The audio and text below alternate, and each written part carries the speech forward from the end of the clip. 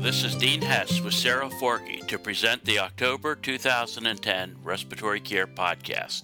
This month we published the second of two issues presenting the proceedings of the 45th Respiratory Care Journal Conference, Sleep Disorders, Diagnosis and Treatment. As was the case last month, the topics reviewed in this issue are extremely relevant to the day-to-day practice of respiratory therapists and others involved in the care of these patients. We begin this month with non-pressure therapies for obstructive sleep apnea, surgery, and oral appliances by Woodson. The first-line treatment for obstructive sleep apnea, OSA, is positive airway pressure, or PAP. If PAP fails to adequately treat OSA, oral appliances that enlarge the airway are the next line of therapy. These include mandibular advancement devices or the tongue retaining device if the patient has no dentition. The third-line treatment of OSA is surgery. Surgeries that have been used to treat OSA include septoplasty, tonsillectomy, adenoidectomy, uvulopalato-pharyngoplasty, mandibular advancement procedures, tongue reduction surgery, hyoid bone suspension, maxillofacial surgery, and bariatric procedures. There are scant data to support or compare the various procedures. As all of us working in respiratory care know, the first-line treatment for OSA is PAP, either CPAP or BPAP. However, as Woodson correctly states, sometimes PAP fails to adequately treat the OSA, and other non-pressure therapies must be considered. In his paper, he nicely describes the available non-PAP therapies for OSA, such as oral appliances and various surgeries. As he correctly states, there are scant data supporting the various non-PAP procedures. Next is the paper Sleep Disordered Breathing and Cardiovascular Disorders by Bhuthiraja and colleagues. Compelling data demonstrate a strong association between sleep-disordered breathing and cardiovascular disorders. The association is most consistent between OSA and hypertension.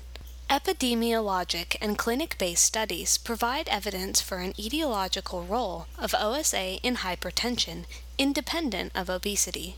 Furthermore, several studies suggest amelioration of hypertension with therapy for sleep apnea. Emerging data also suggest a role for OSA in causing coronary artery disease. This association is bolstered by evidence suggesting that continuous positive airway pressure, CPAP, therapy improves early signs of atherosclerosis and may impede progression to clinically important cardiovascular disease. Sleep-disordered breathing, both OSA and central sleep apnea, is frequently observed in patients with heart failure. OSA may be a risk factor for incident heart failure.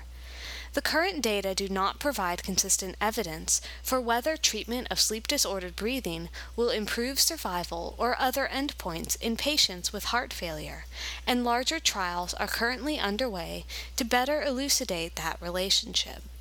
Substantial evidence also links sleep-disordered breathing to an increased risk of various arrhythmias. Treatment of sleep-disordered breathing with CPAP appears to significantly attenuate that risk. Finally, several studies suggest sleep-disordered breathing as a risk factor for stroke.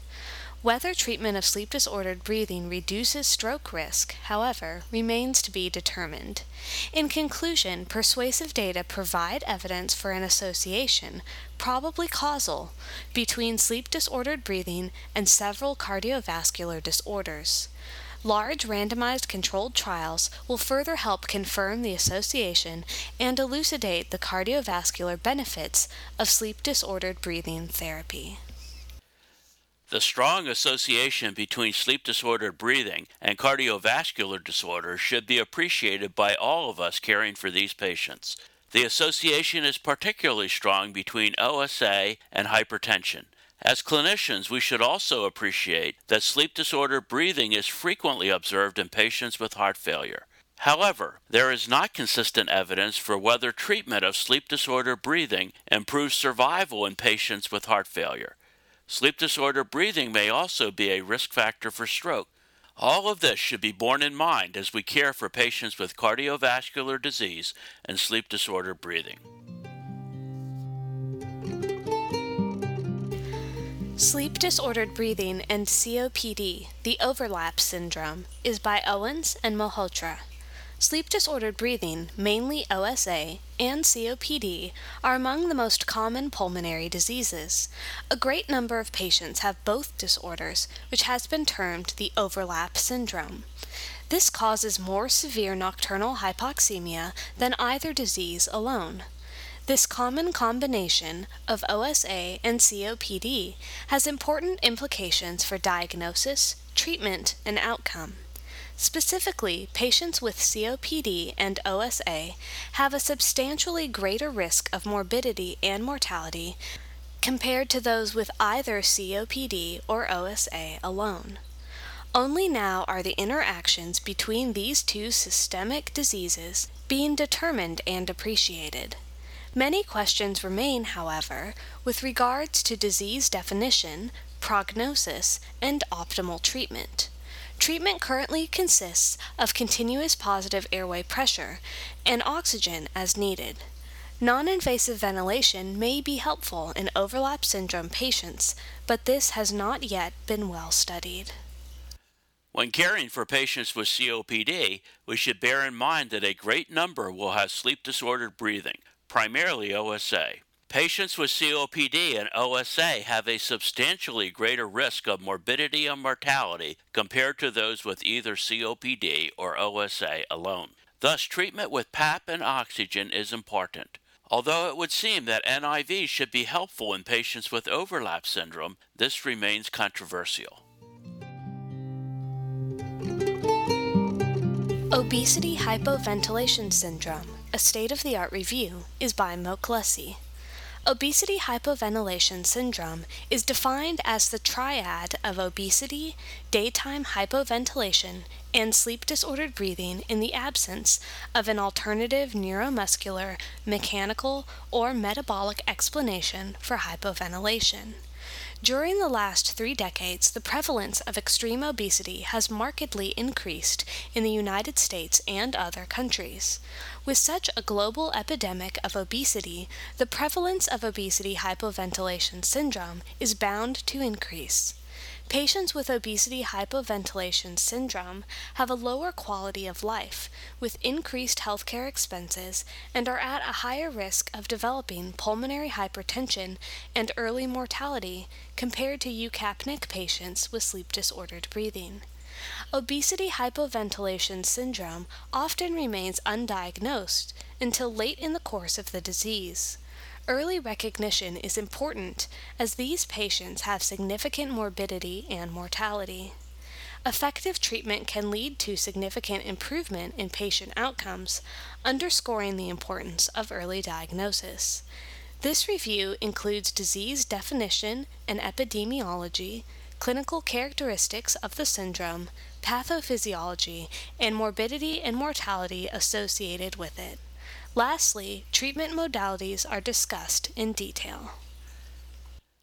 This is a nice review of the obesity hypoventilation syndrome. Those of us working in respiratory care will undoubtedly see more obesity hypoventilation syndrome in our practice due to the increasing prevalence of extreme obesity. Obesity hypoventilation syndrome is associated with a lower quality of life, increased healthcare expenses, several comorbidities, and higher mortality. Unfortunately, it remains undiagnosed until late in the course of disease. We should have a high index of suspicion when we see obese patients because early diagnosis and effective treatment can lead to significant improvement in patient outcomes. The paper, What is Abnormal in Pediatric Sleep, is by Kirandish Ghazal. Sleep disordered breathing in general, and more particularly OSA syndrome, is highly prevalent in children. Although the diagnosis appears relatively straightforward using a sleep study, this labor-intensive and expensive procedure is only used in a minority of cases across the country because of the relative unavailability of pediatric sleep centers. However, the definition of an abnormal sleep study is not a trivial process and requires a methodological delineation of normative data, implication of abnormal variables to specific outcomes, and demonstration of cost-effectiveness of such approach. Unfortunately, such studies are lacking, and there is no real consensus on any of these important aspects, which in turn leads to delays in diagnosis and treatment. Such paucity of validated data, however, is an opportunity to explore alternative options that would enable incorporation of biomarkers into well-defined and validated algorithms. There is no doubt that novel approaches to the evaluation of community-based and clinically referred pediatric populations should enable more pragmatic and reliable diagnostic approaches for pediatric sleep-disordered breathing. The importance of sleep disorder breathing in children is becoming increasingly recognized. As pointed out by Carandish Gozel, sleep disorder breathing is highly prevalent in children. Polysomnography is used in only a minority of cases, likely because of the relative unavailability of pediatric sleep centers. As the author points out, novel approaches to the evaluation of pediatric sleep disorder breathing is needed to enable more pragmatic and reliable diagnostic approaches for children with sleep disordered breathing. Sleep Medicine Certification and Accreditation is presented by Carlin. Sleep disorders medicine is undergoing substantial evolution in terms of testing and therapy. In order to ensure that the providers of care for patients with sleep disorders provide quality and safe care, various types of individual certification and sleep disorders centers accreditation programs have been developed. These programs should help to ensure that care is provided with the utmost quality and safety. As Carlin points out, in order to ensure the quality of care for patients with sleep disorders, various types of individual clinician certification and sleep disorder center accreditation programs have been developed. These programs should help to ensure that care is provided with the utmost quality and safety. Finally, we have the conference summary by Dond. Sleep medicine is evolving rapidly. This journal conference has summarized recent and upcoming developments in sleep monitoring technology, our understanding of the underlying physiology of sleep disorders and the relationships of sleep disorders to other health problems, the treatment of sleep disorders, and regulatory matters in sleep medicine. Sleep medicine is a growing field, partly because of the obesity epidemic, and partly because of an increasing recognition of how sleep disorders cause and/or exacerbate serious conditions such as heart disease, and how poor sleep increases societal costs. These costs include decreased work and school productivity and motor vehicle accidents from hypersomnolence. Some key questions that remain to be answered include: what are the best metrics for diagnosing the severity of sleep apnea? What outcomes are most relevant to evaluate the efficacy of therapy? What is the best type of PAP therapy for each category of sleep disorder? What is the best approach to treatment when positive airway pressure does not work? How often should sleep studies be repeated? What are the indications for retitration of the PAP level? What will happen to sleep laboratories, especially if reimbursement is reduced and portable unattended sleep studies gain in popularity? Can or could non-sleep specialists interpret sleep studies? What is the role of increased nasal resistance in producing upper airway obstruction?